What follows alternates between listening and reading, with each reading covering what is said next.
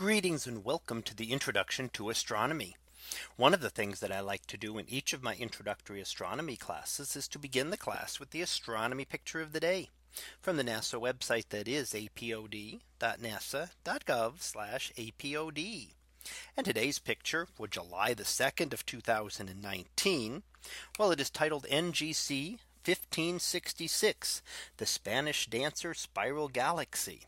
So what do we see here? Well, this is a galaxy with the catalog designation of NGC 1566. And it is a galaxy that we are seeing almost directly face on. So we are, from our perspective, we're straight up above it, looking down on its grand spiral arms. And we can see the center of the galaxy there in the middle, of course, and then the spiral arms swirling out from it. And as we get further out, we can see those distinct spiral arms, and they're dominated by two colors. We see a blue color and we see a pinkish color. Both of these are associated with star formation.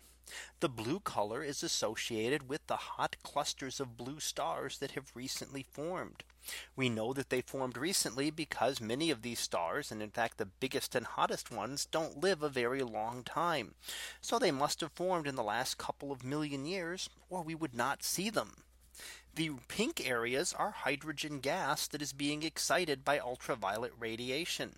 This also comes from those same hot stars. The stars that look blue to our eyes are actually giving off most of their energy in the ultraviolet part of the spectrum. So while we see them as blue because that's what our eyes are sensitive to, they actually give off far more ultraviolet, and that excites the hydrogen atoms and causes them to glow. And hydrogen gives off a distinct red glow that we see as the pinkish color related to star formation within the spiral arms here. Now, this is also an example of what we call a Seyfert galaxy. Seyfert galaxies are spiral galaxies that are unusually active. So if we look at the typical spiral galaxy, that they're a little less active, this one shows far more activity and far more star formation.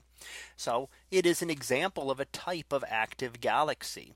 Now, there are different stages of these. There are some extremely active galaxies that existed many billions of years ago that we call quasars. And these could be a more modern analog to those, but on a much smaller scale. So they could be something very similar, some kind of activity going on at the core with the supermassive black hole at the center there, and allowing this to emit different parts and unusual amounts of energy. So that was our picture of the day for July the 2nd of 2019. It was titled NGC 1566, the Spanish Dancer Spiral Galaxy. We'll be back again tomorrow for the next picture, previewed to be Titanian Moon Copter. So we'll see what that is about tomorrow. And until then, have a great day, everyone, and I will see you in class.